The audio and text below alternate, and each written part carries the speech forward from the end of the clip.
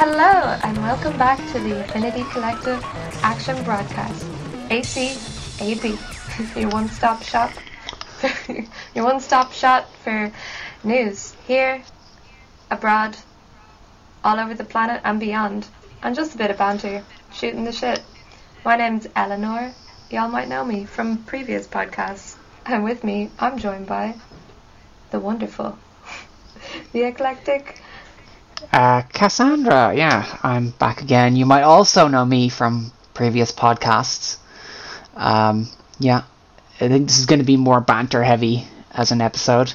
But also joining us, we have yet again Mouse, frequent caller, frequent listener.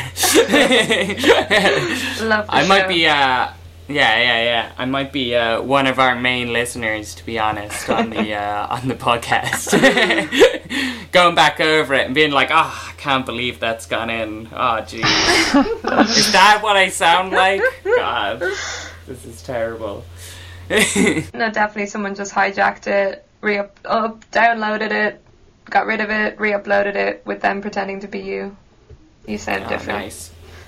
Well, your voice is beautiful. That's good. That's good to hear. I guess we've been kind of trying a new thing where we kind of talk about our land project at the beginning of our podcasts, and Eleanor made a very good point. This is what is the land project? Yeah, if this is your first time listening to the podcast, you might not know that we are actually a cooperative called the Affinity Collective, which are looking to purchase a plot of land that we have a sale agreed on in Cavan at the minute. This project would kind of involve bringing elements of a housing cooperative into it, but also elements of like a social centre. It's not defined as a housing co-op, nor anything else. We're looking forward to be involved in like rewilding projects, permaculture projects, general food growing, as well as DIY space for recording, everything under the sun. Any dreams that people can bring to the project, they're willing to give it a shot. It's kind of like an open free space that we can also all live in as a big anarchist collective. But it's going to be beautiful. Yeah. Isn't it hard to get land? How did we stumble across land? If anyone out there is wanting to try it, just don't. No, I kid. You can actually email the collective at affinitycollective@protonmail.com if you want to learn more or like read our constitution, which took a long time to get together, a long time to be approved, all that stuff. But it's possible. Dreams are possible. They can just be a pain in the ass sometimes. It's okay. We've dreams been swearing, are a pain in the ass. Eleanor, 2020. We're marked as explicit. You can 100% say whatever you want. I mean it is a pain in the hole, but to be honest, like it's kind of positive as well, because none of us are formally trained, and we managed to do it as a collective of ragtag friends and punks and the like. So if we can do it, anyone can do it. Solar punks. Which is like super exciting. I guess kind of in the process where we're at now, we're still kind of like working out the whole sales thing. We have a solicitor, because that's a part of this process, and our solicitor is going over the contracts of sale. So that's taking longer than I expected, but I'm learning to expect that everything takes longer than expected. Does that make sense? 2 years later. Yeah, we've been going a while. Yeah, and there's like some sort of a cow that occupies the land that we're potentially going to have a feud with. There's say that. Whoa. A cow route that I believe some local farmers use to like take their cows through. I think if I understand correctly. If we're talking about the right of way part of the contract, yes. I don't think that describes it accurately at all. Yeah, one of the things we're kind of struggling on at the minute is there was a right of way in the contract that none of us had kind of really expected to be in there, so we're trying to work out what that is and whether or not, people will be herding cows through our project, which would be less than ideal, to be honest.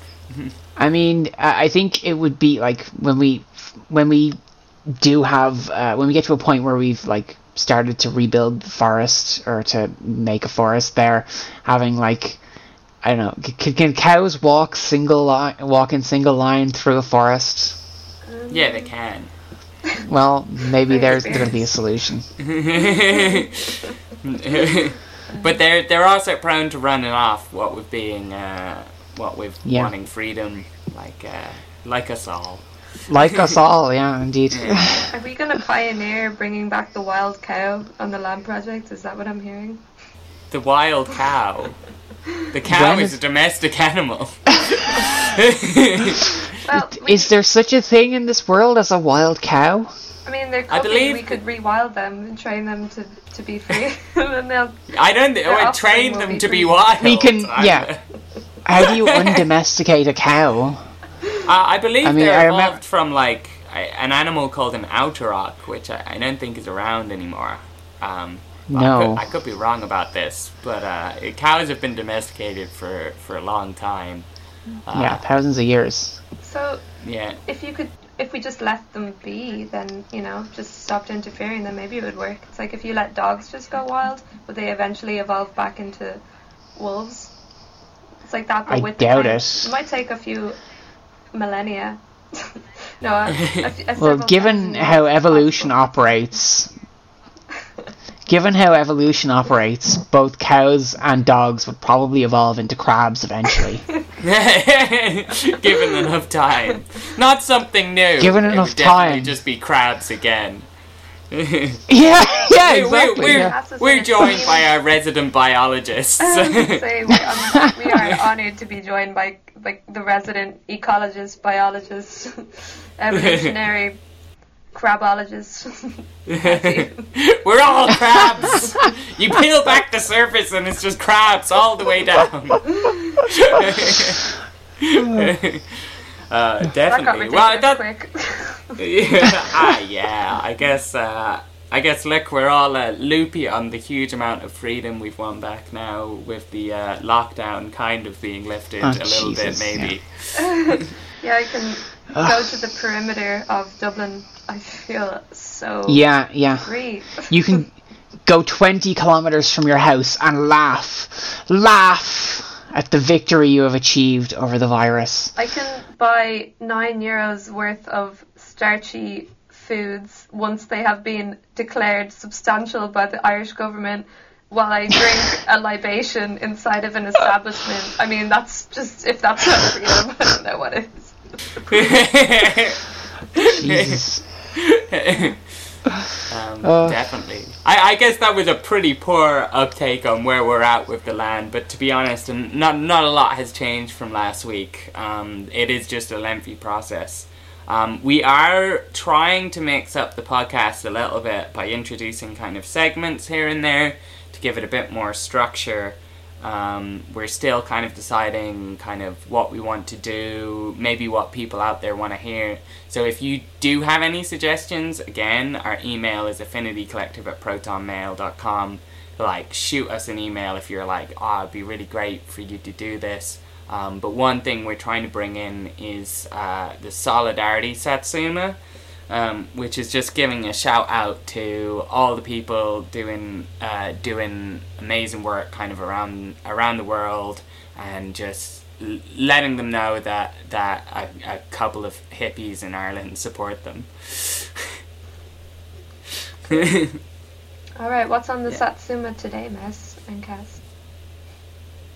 Well, one thing I wanted to talk about, the Anarchist Black Cross Federation have done a call out for fundraising at the minute, and maybe people haven't heard of them, but they do amazing work. They are a prisoner support federation. They're around the world in different cells. I think the most active in the US, but they are global. So what they do is they will provide kind of like money into people's commissary for political prisoners, as well as supporting campaigns to release them, release funds, stuff like that. Some of them often offer like book services for prisoners who have been arrested, as well as helping them kind of get back on their feet once they're released. Each cell operates independently, so works a little bit differently, but the general focus is just on prisoner support, mostly for people who have been arrested, doing stuff towards kind of like furthering anarchism. It also helps support some people in the US who have been associated or members of the Black Panther Party or the kind of like Black Liberation movement there. They're generally really good people. They have a website, abcf.net. If you can spare any money, I know they'd really appreciate it. It all goes directly into kind of helping prisoners. So, yeah, I wanted to give them a shout out. That sounds like it's amazing. Yeah, like I hadn't heard of them until you brought this to my attention just like an hour ago. But like they are truly global. Like looking at like what I could find on Twitter, which is probably only a small fraction of the actual federations that exist, but like they seem to be all over Europe and America. So yeah, seem very well networked. Yeah. So maybe we could repeat the website and name where people could find them, and then also put these kind of things from the Solidarity Satsuma on our Twitter. For maximum reach, because what they're doing is truly incredible, you know, and what these movements do is like fill the gaps that conventional society don't fill, and the people that society has left behind. And yeah, we can put in a link in the podcast description as well. But there used to be an ABC Dublin. So ABCD, which is, you know, satisfying in many ways, but I don't think they're active at the moment. But definitely they are around Europe, around the US, Latin America. I know have kind of like active groups. They do really important thing. A lot of activists, a lot of freedom fighters do get arrested in the struggle for kind of like a more egalitarian world. And are mishandled by the system, and being able to offer support for them in any way possible is amazingly positive. They also do a lot of letter writing. If you are interested in supporting political prisoners in the form of just writing to them, there's a whole list of people that independent ABC organizations will have. And they'll have addresses and how you can write to them. Obviously, there are certain things you can put in and certain things you shouldn't put in. Try to just offer support. Try not to mention too many political things that could get them into trouble. But it can really help people get through kind of like a long sentence or any sentence, knowing that there are people out there who care about what they've done. You know? Yeah. Absolutely. Like, I mean, if you can imagine being like, you know, imprisoned by the state like that, and just like any voice of support is going to be appreciated. Absolutely.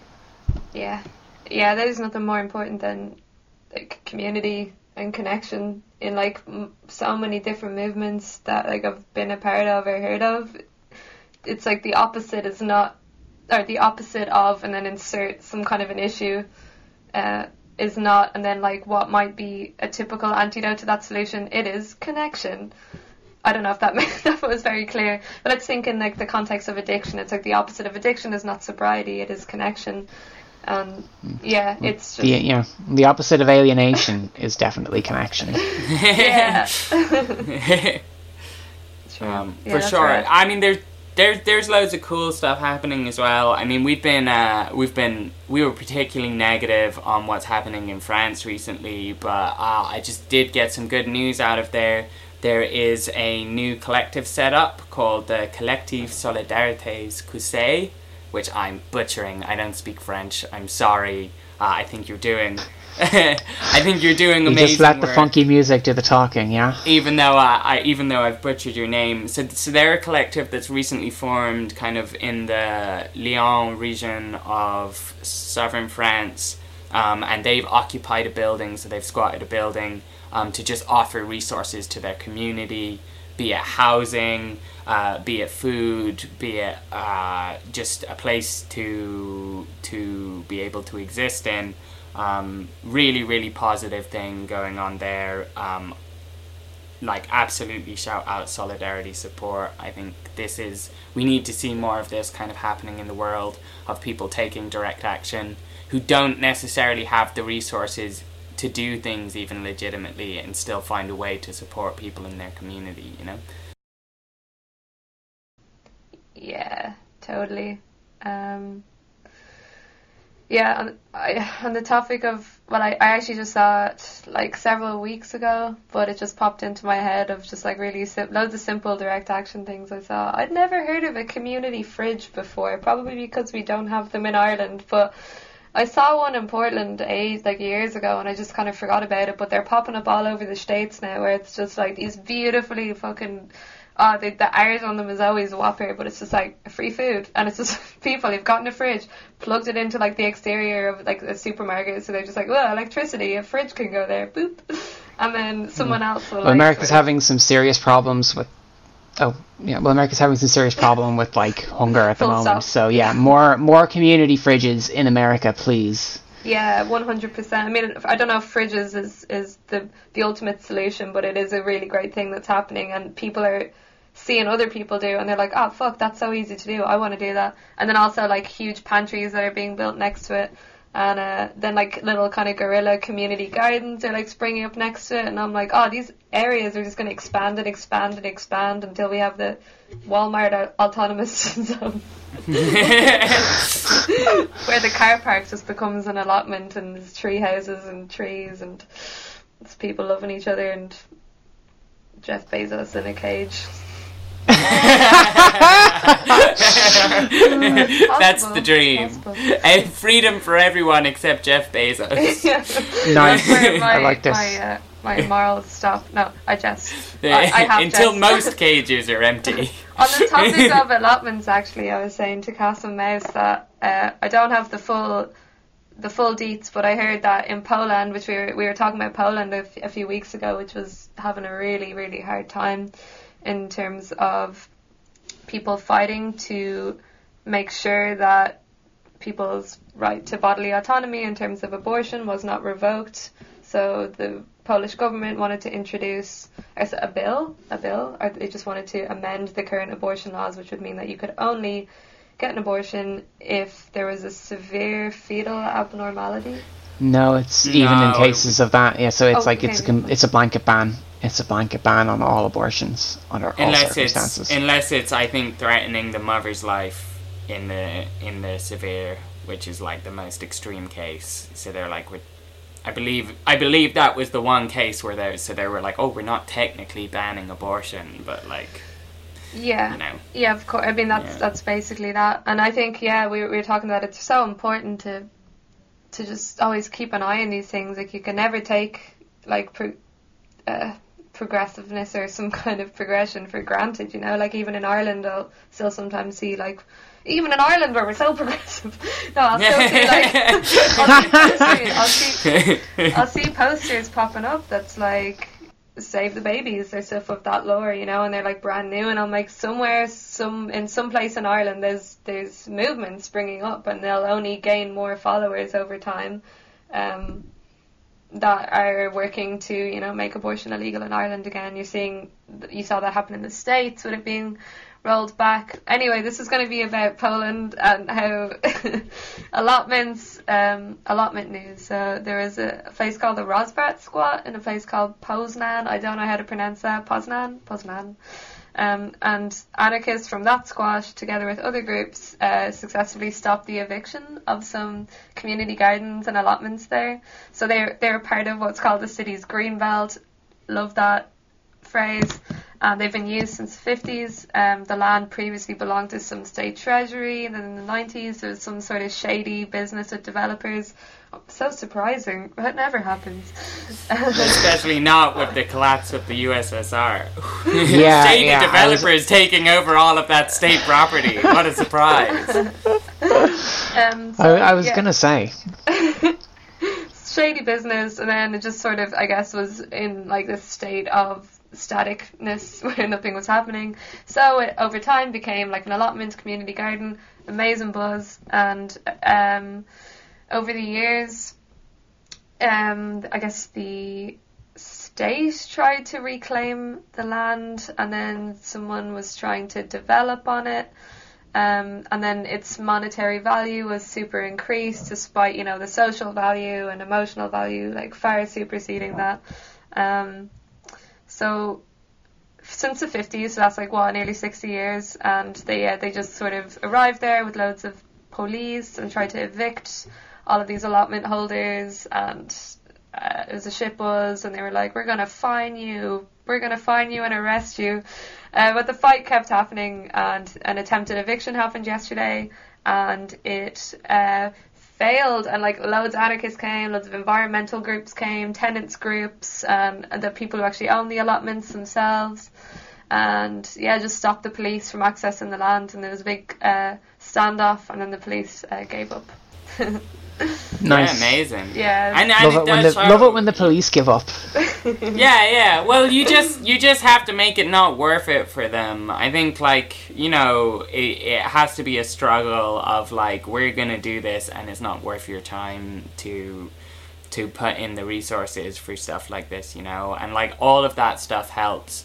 All of that stuff helps in the immediate, in that it is practical, it improves people's lives, it builds communities, but it also helps us imagine a world which is just a little bit better than the one we're living in now, how we can live more interconnected with one another in a more thoughtful and caring way,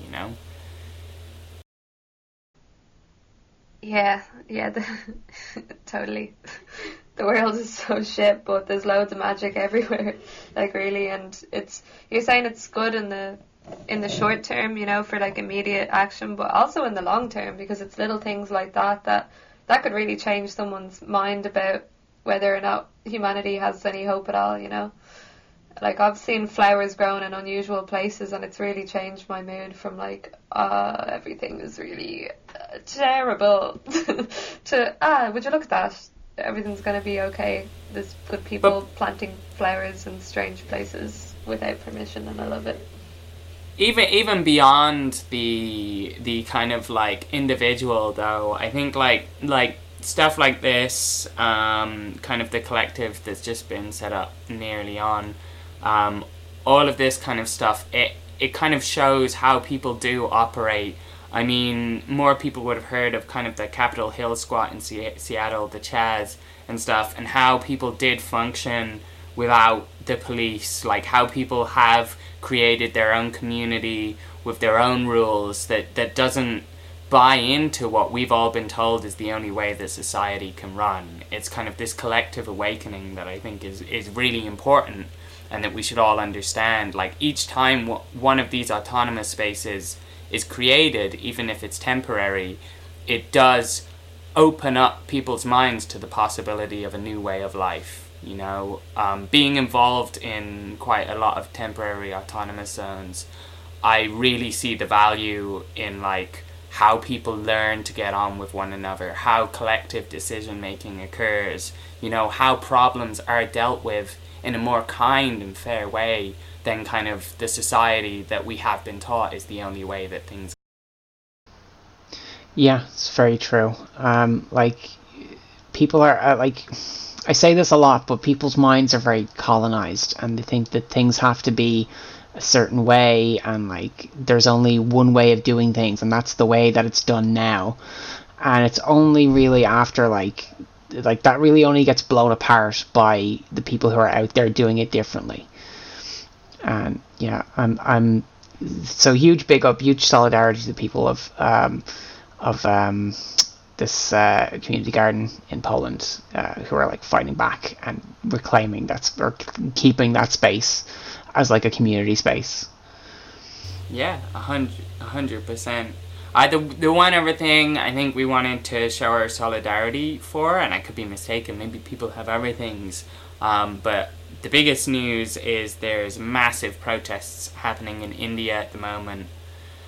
So a bit of context for this, in case people aren't following the news.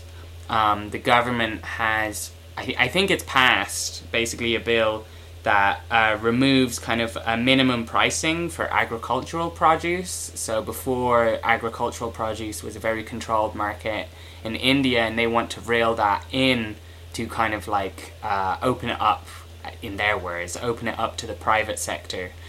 This obviously affects people in a really negative way because it becomes a race to the bottom. This kind of free market capitalism has devastating effects on people's lives because people will be forced to undersell each other. It plays into the hands of big business and monopolies, and people can see that and are saying, we don't have, like, we've had enough, we can't stand for this, and they're going out onto the street and saying no more.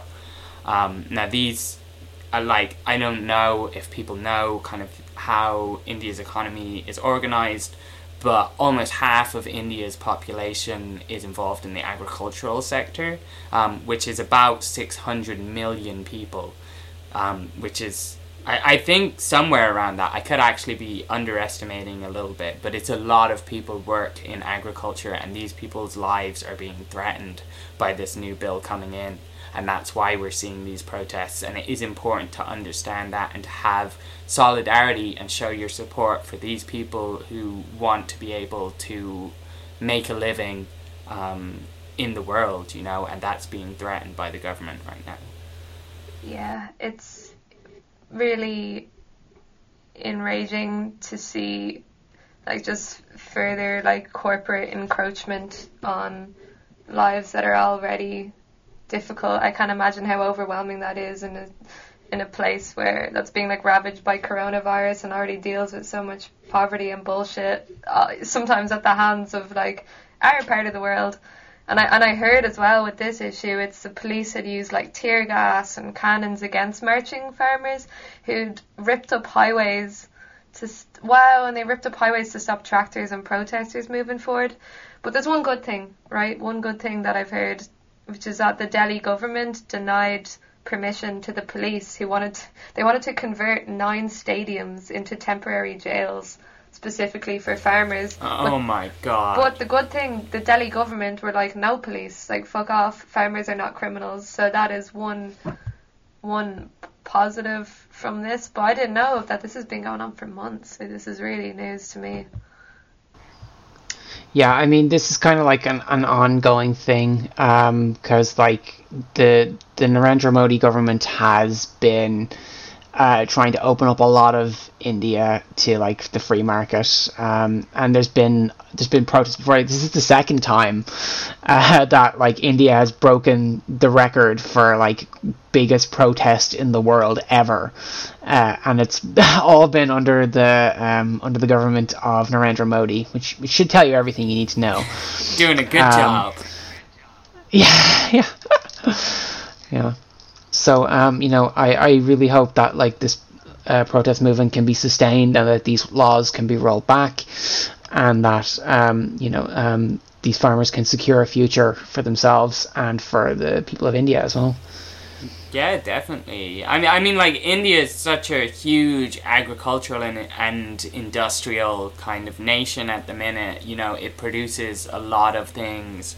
And seeing these things kind of reeled back in the face of neoliberal capitalism is just scary.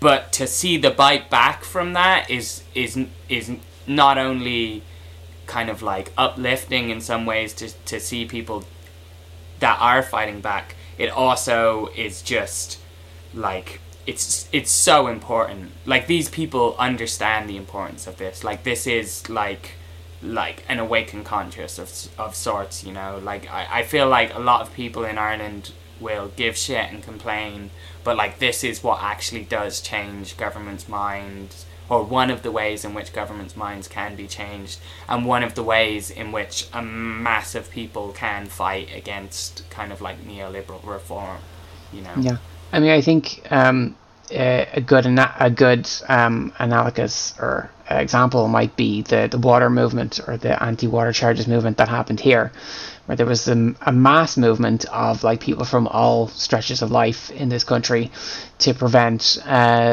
the Fine Gael government, Fine Gael Labour at the time, from privatising the water system, basically. And it was a large sustained movement that managed to push the government into a corner and prevent water charges from actually happening and the privatisation of the water system from going ahead. Now, I mean, there's still the threat that's, this government that we have currently might still do that, or might try again to push ahead with some kind of water charges. But, like, for best part of 5-6 years now, the people have won in terms of, like, fighting back against this.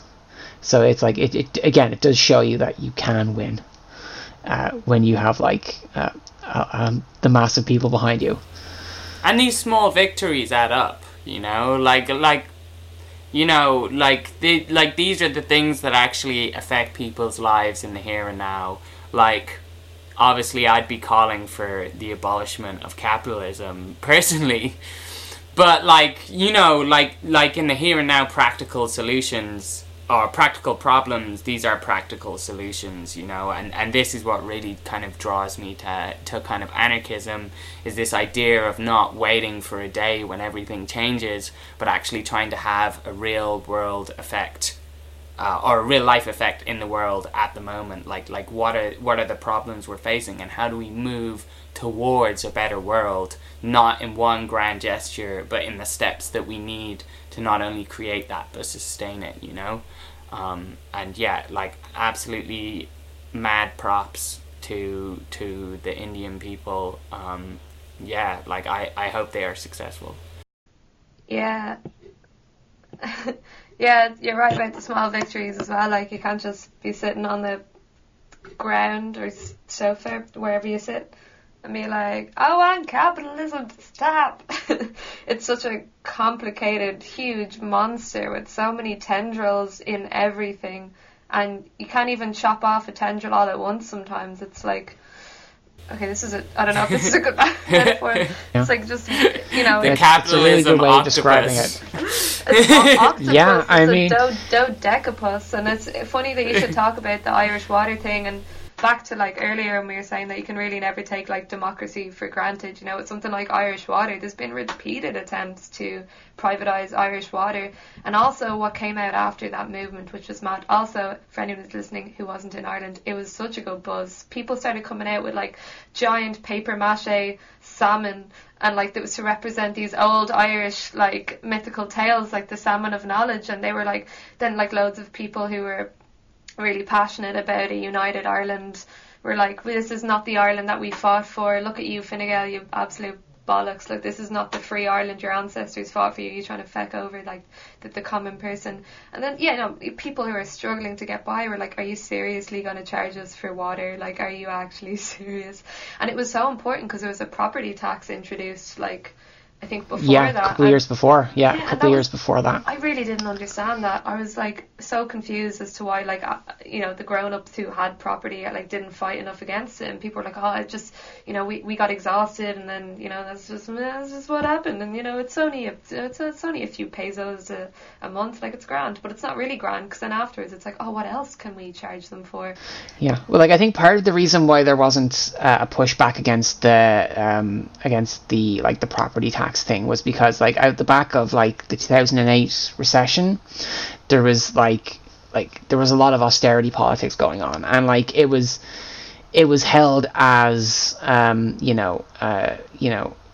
it was economically considered like ludicrous to be against the idea of austerity. It was like, well, the entire arse has fallen out of the world economy, so we have to, quote unquote, tighten our belts, and we have to everybody's going to have to live on a shoestring, except of course for the multimillionaires who own everything and the billionaires who own everything. They don't have to fucking do anything to curtail their spending and their fucking their accumulation of wealth, but everyone else has to fucking cut down to a shoestring and live on nothing.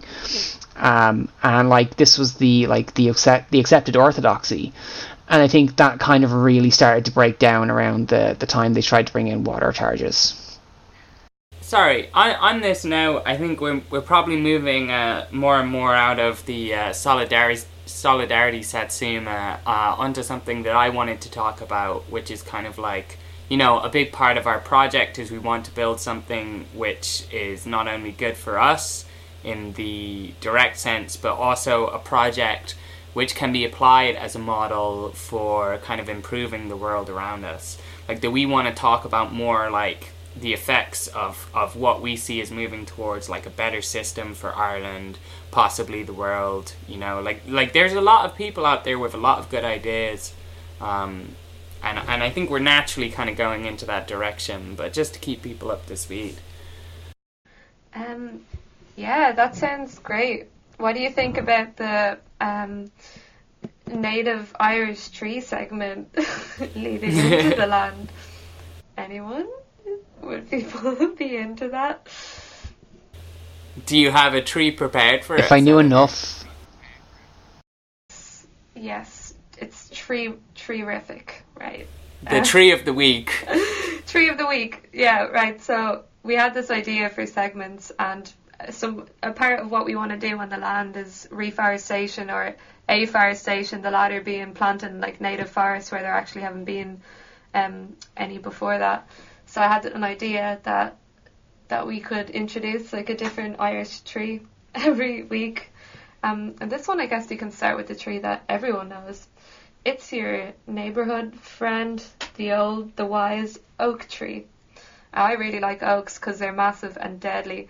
The Irish for oak tree is dare, and there's lots of, they're just so swamped with so much lore and stories. And in Ireland there's a tree called the Brian Boru oak tree, and it's stated to be the oldest oak tree in Ireland, and they say that it was alive during all of these battles and the things that it's seen, and people... I grew up quite close to that oak tree. No way. I touched it once. That's amazing. That's why you're so magical. It's in East Clare. It's in Brian Boru's fort. It's maybe like a half-hour drive from where I grew up. Wow. Yeah, it's quite a... Yeah, definitely. It's quite a vibe to behold. But as I think Macy might have mentioned on one of our first podcasts, but like Ireland used to just be absolutely cloaked in forest. And they were like largely oak and elm. And apparently reached a peak about so many thousand years BC. And there was just this big, deadly forest full of animals and birds and plants. But then after, I guess, human settlement, it became like an open, grassy and almost treeless by comparison space. And then... Well, I think a lot of it was actually British colonialism, because oak They needed a fleece. Oak makes a very good wood for ships, and the British Navy was quite famous, and a lot of that oak actually came from Ireland. So after Ireland was colonised by the English, a lot of our oaks actually went into building ships that wreaked havoc around the world, which is a really sad thing to think about, The damage that the British Empire has done to the world is horrific, and it is such a cruel and sick joke that it was Irish trees that were kind of used in that process, I think we should have a podcast just on that and about Oliver Cromwell and how much an absolute shite what an absolute shite bag he was. Yeah. I think that the spirit of the Irish oak will work its magic. It's just taken a long time. taken a long time. But yeah, you're right. It is a cruel, sick joke that that's the case. And that's why we have to rebuild the oak forest and use it to create ships that bring good. Oh no, I sound like or a just missionary. leave them be. Just leave them be. Let them be trees. You know. No, I forget. That's the last thing I want to do is cut down an oak tree. I got ahead of myself. Pre-existing. Think of the power. We could have enough fleets to take over the entirety of Europe. But yeah, I guess to finish up the old oak segment, because I have so many stories that could go on for a while, but there's still like areas in Ireland that do have like oak forest, like Cecil Oak Forest, and there's 3 that I know of, and one's in Killarney. If anyone's ever been to the national park, Killarney in Kerry, it's just beyond beautiful. It's so gorgeous. Another one is Glen of the Downs in Wicklow, which, like, I think about 20 or 30 years ago, one of my mates was involved in a movement that involved just camping out in trees for months to stop the destruction of the forest there.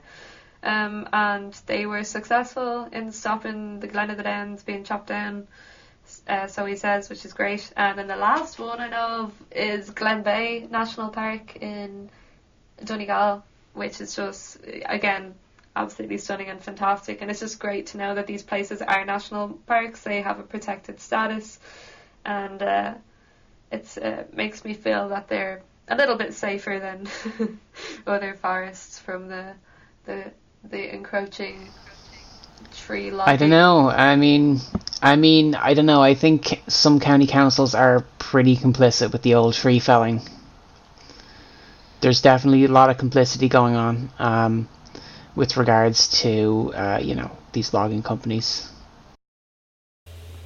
Definitely though, if you feel like making a difference in 200 years, planting an oak is one of the best things you can do. If anyone's listening and is like, that's real sad, like, go out there and plant an oak, because Ireland needs it. It used to be covered in them, and there's so few these days, and to be honest, like, that's heartbreaking.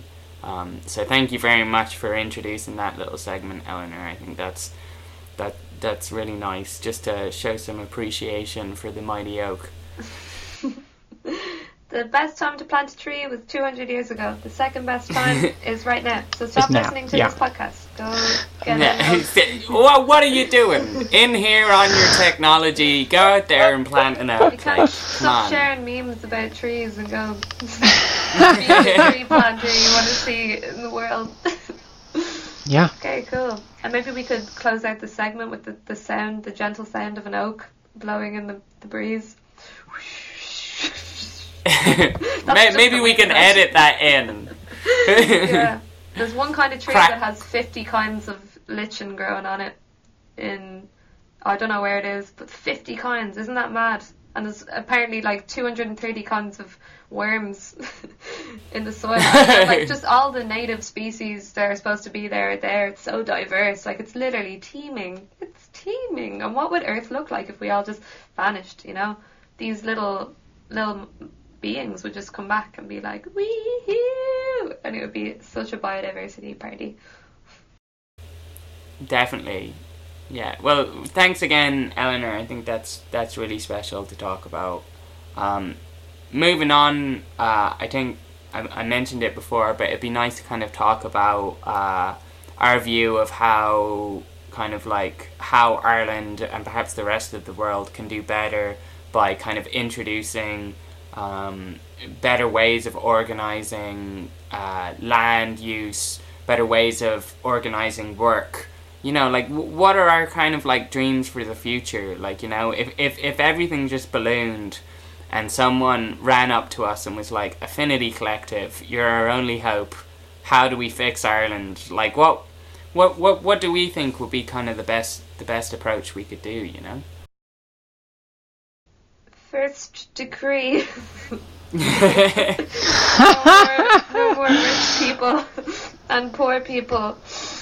There will only be one kind. There will be one class of people. No more roads. make food forests. You know, we don't pedestrianize all the cities for sure, and just have this deadly public transit system that goes around the edge that runs on solar and wind. I mean, it would be so easy to do. It would be so easy to do. Like, the money. Like, I mean, the money is like, the money can, like, it doesn't, like, money doesn't matter. Like, money doesn't matter. It doesn't matter. Like, it's made up. Okay, so all you do is you just spend the money, and then it's done, and then it's like, oh, it doesn't exist. You just pay a little bit back to whatever imaginary organization you got the money from, or you can just make it out of whole cloth.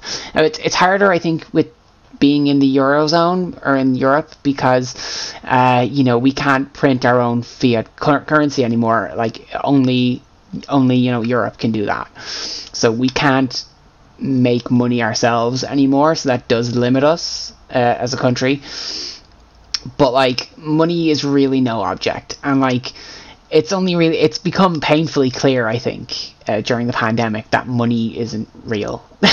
Yeah, I this is something that I often kind of talk about, is kind of like the illusionary nature of money and how people think it's required for something, but it's like, when you strip it back, it's really not. It's an arbitrary number that's attached to something. Like, if you've got the materials, if you've got the metal, if you've got the wood, if you've got the materials needed to make something, like, money is an unnecessary component to that.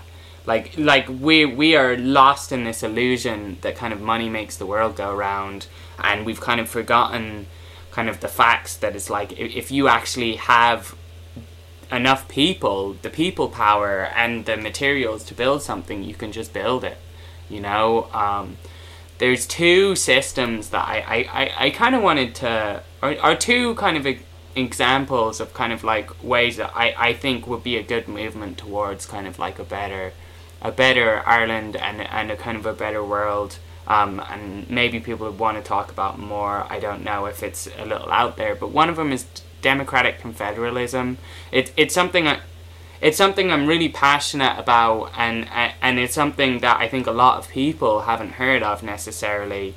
And the other thing, one of my friends has gotten very into, Nestor Makhno, who was an anarchist from back in the day, and kind of the way that he went around kind of like helping people rearrange kind of property is really interesting. And I don't know if people would be willing to indulge me a bit talking about these topics. Oh, absolutely. I would have a lot to say about democratic confederalism, because I spent most of, like, I don't know, 2019 or 2018 even, fangirling, just absolutely fangirling over Abdullah Öcalan and the whole Rojava thing, and like everything that they achieved through democratic confederalism.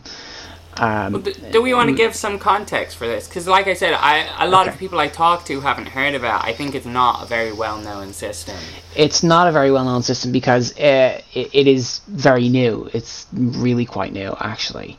And Rojava is really the kind of first real implementation of it.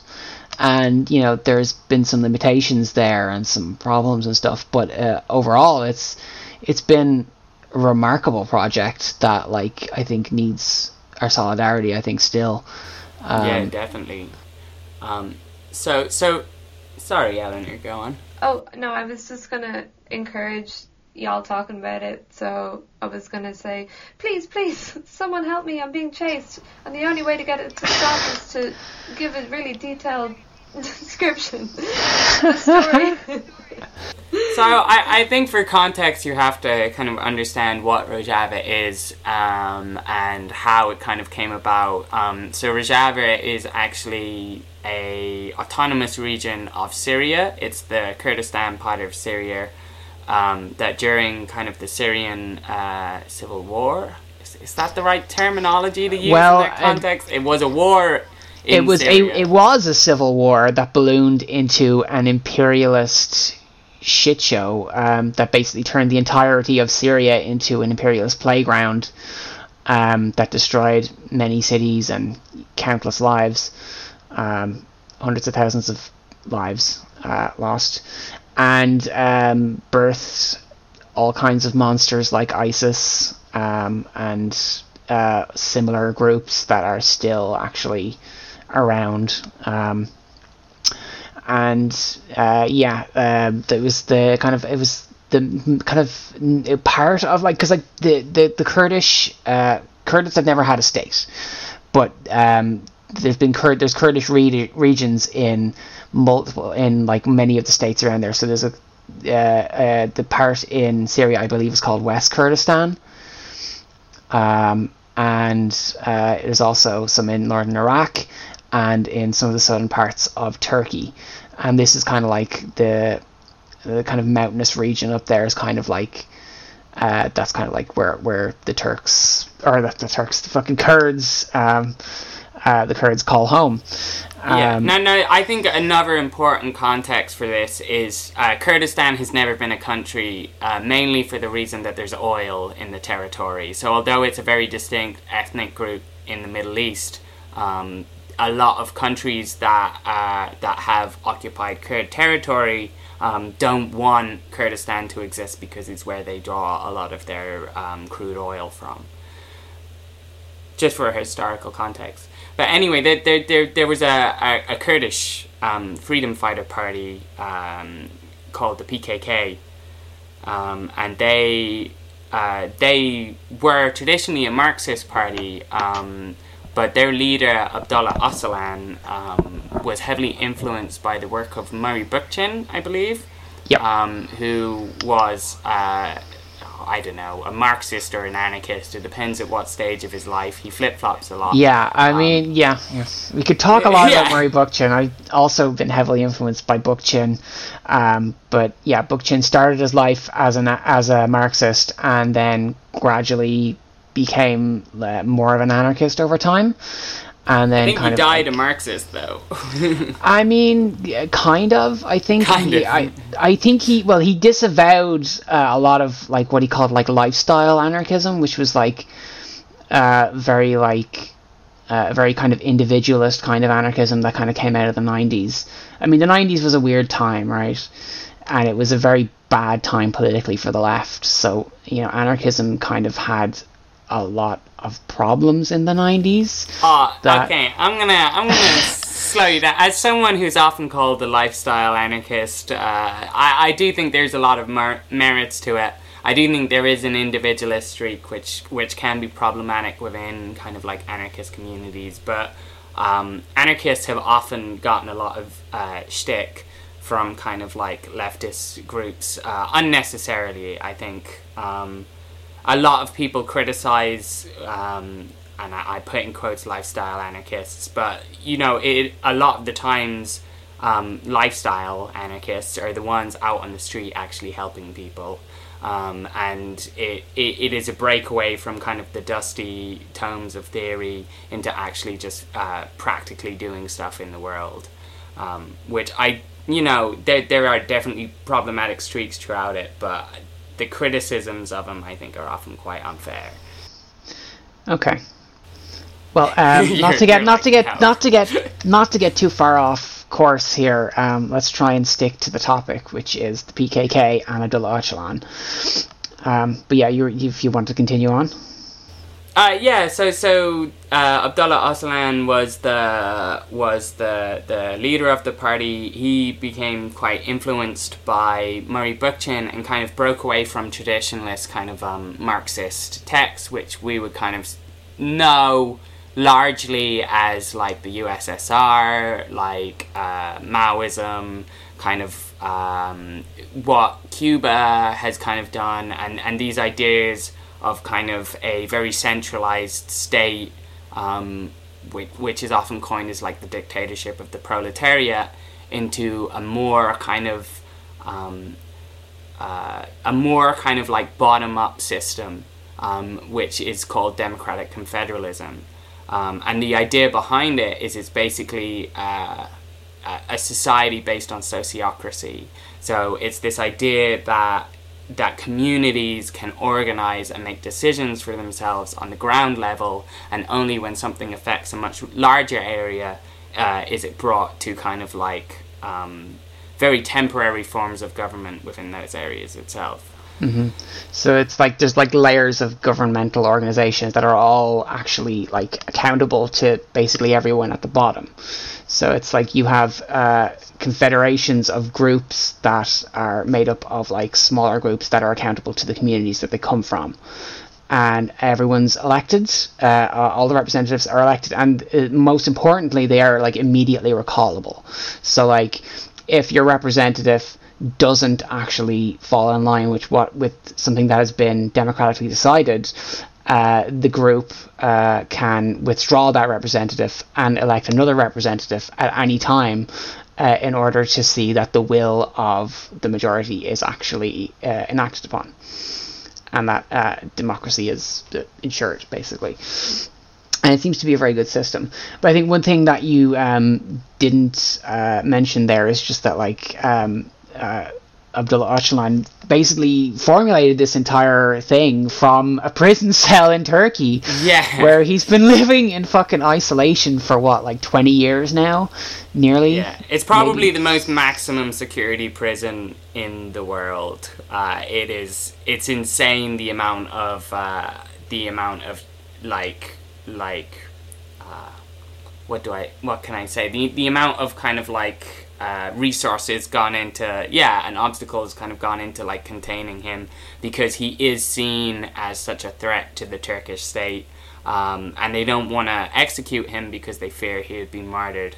So that's kind of that is a bit of context on one of the most important political players probably in the world currently, that a lot of people in the West haven't heard of. Haven't even heard of. Yeah. And how did this like idea even get out of such a maximum security place? Was it through letters or?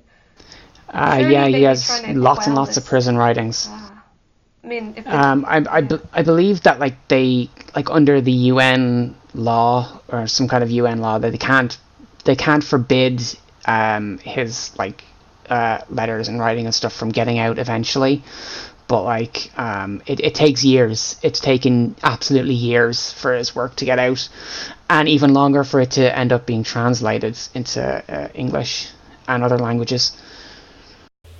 The beauty of democratic confederalism, though, is it kind of takes the ideas of direct democracy, which is kind of the will of the people, but stops that being applied to such a centralized kind of like state. So even a lot of people might be in favor of direct democracy systems, which would be like a referendum for most decisions made by the government. But on this scale, it allows local communities to actually have more autonomy and power over those people directly than even a centralized direct democracy state could have. It really does seem like an excellent way of moving away from kind of like liberal democracy, which is what we have kind of now in the West, and this idea of elected representatives, to a completely more democratic society in which people can make decisions that affect their lives. And like, if you are in any doubt as to like the power of this system, again, looking to Rojava will like... Yeah, it's being enacted. Yeah, it's being enacted, and what's more is it's being enacted in like what is essentially like I said, an imperialist playground where there is constant war and the threat of extreme violence from the likes of ISIS and other far-right political players who are all armed by the CIA mostly, let's be fair. So I mean, in this environment, it has managed to protect itself, sustain itself, and even grow over the years. I believe now things are a bit different because Turkey, because they relied kind of heavily on the US to like protect them from basically Turkey coming in and destroying them. But like that's kind of what's happening at the moment, I believe. I haven't had an update on Rojava in a long time, but maybe Mouse. I also actually haven't. I'm not quite up to date with that. I haven't looked into it in a while. But I guess, keeping it on topic. I mean, it's a system, and hopefully will survive even if the Rojava, the autonomous region, does end up disappearing, which would be very sad. But as a system, I guess my question is, how do we get democratic confederalism constitutionally enshrined in Ireland? Well, that's a doozy of a question right there. I mean, I do think we have a ways to go before I think that will happen, because I keep harping on about this, but like we do still have a very colonized mindset, and we still have 6 counties which are not part of the state. So like we have a border down our country, you know. So there's other problems, you know, and I think that the contradictions that are given rise to by the existence of and the state in the north have yet to be resolved, and I think that kind of has to come to a conclusion before we can kind of start to move on. I think, because we're still, like, Ireland is still kind of trapped in the 20th century, you know. I mean, I think that's fair to say. I don't think anybody would come at me for saying that. Yeah, I agree with you on many levels. I guess I'm just, you know, I see the system that we have at the minute in this country, and the level of corruption, and the amount of people who are fed up with how things are organised and run, and the lack of voice that people actually have in the country. So a movement towards a more democratic system, I think, would be hugely beneficial, you know. Yeah, I was gonna, like, when you said, like, and how do we move Ireland to this, you know, democratic confederacy, and I was thinking of, like, just a few ideas, and then a couple of jokey ideas, but then I was just like, honestly, having, like, just harping on about this stuff in the pub to anyone who'll listen as a joke, and then I was like, wait, that would actually work. It's having the chat with seriously, anyone who will listen, because not at the minute. The pubs are just wet pubs. I've never heard the phrase wet pubs until now. But anyway, like, just the chats, like, the power of the chats is so phenomenal, because, like, in, you know, our kind of circles where we be politically active, this kind of rhetoric is easily, you know, it's very interesting and definitely more digestible to our ears, but, like, those circles can be, like, disconnected from the wider society, whose minds need to hear about this kind of stuff, you know, because otherwise it could be seen as a threat, you know. It's like, oh geez, all these humans with piercings and funny hair, they want to do something weird to the system, but it's not, they're alternative lifestyles. It's not good stuff. It's not great. These, like, lifestyle anarchists. It's not, you know what I mean? It's like you have people, and, like, change can be so terrifying to people, even though the system is so shite as it is, and everyone knows how corrupt the government is, more than ever in a long time, I think. But still, the threat of change from something they don't know, you know, can be terrifying. They'll be like, oh geez, I mean, Ireland, it's not great, but it's not worse. It's a lot of punks running the country, that's way worse. But if, like, people are fed up, it wouldn't be punks running the country. But that's how it could be perceived, like, you know what I mean? So I feel like if people are fed up with the system in Ireland as it is, that's when you can kind of come in with the, have you heard of democratic confederacy? And those kind of chats can be really powerful. But yeah, I guess it is something to think about, and to be honest, I think a lot of people in Ireland would be in favour of a more democratic system.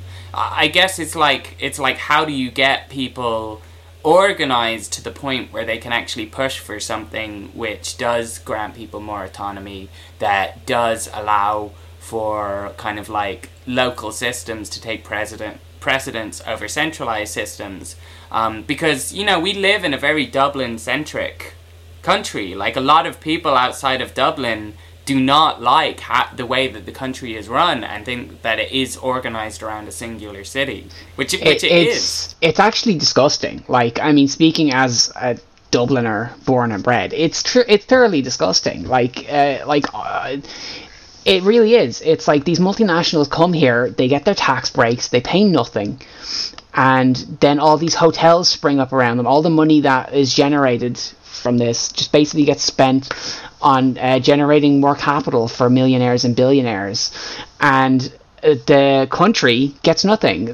Meanwhile, you have like country roads go untended to, infrastructure in the country is dilapidated and shut down, and like resources or like services and shit for the country are getting thinned out and shut down as more money is just funneled into Dublin, to this like capital making machine that Dublin is.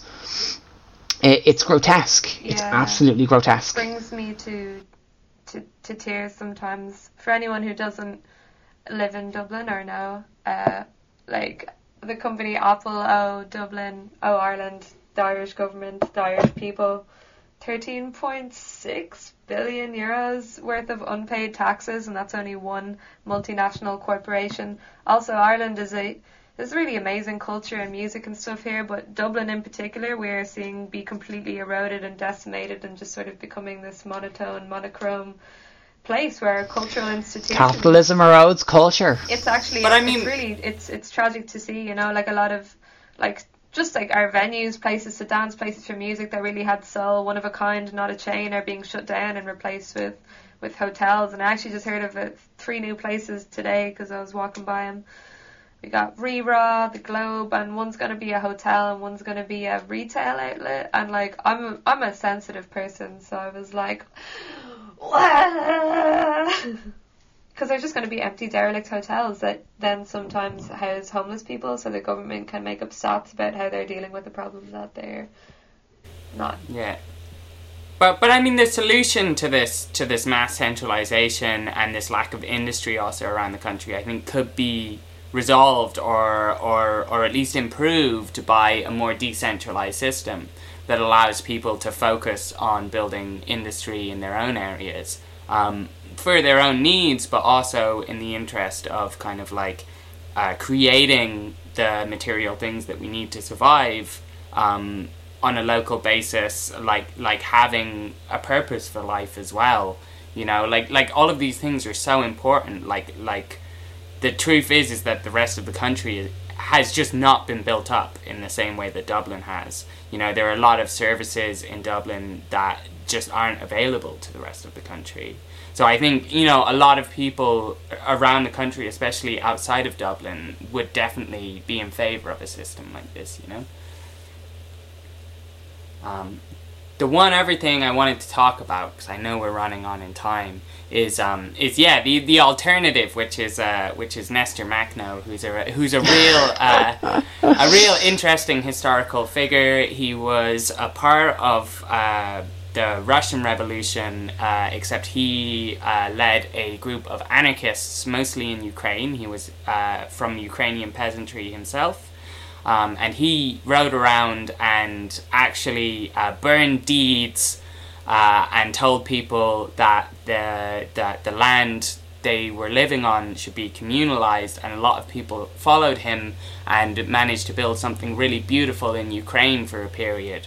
And this kind of like model is really interesting as well, is like if you do have a community of people who can get together and say that we will decide among ourselves, like illegitimately, to organize in a certain way, and kind of the benefits of that.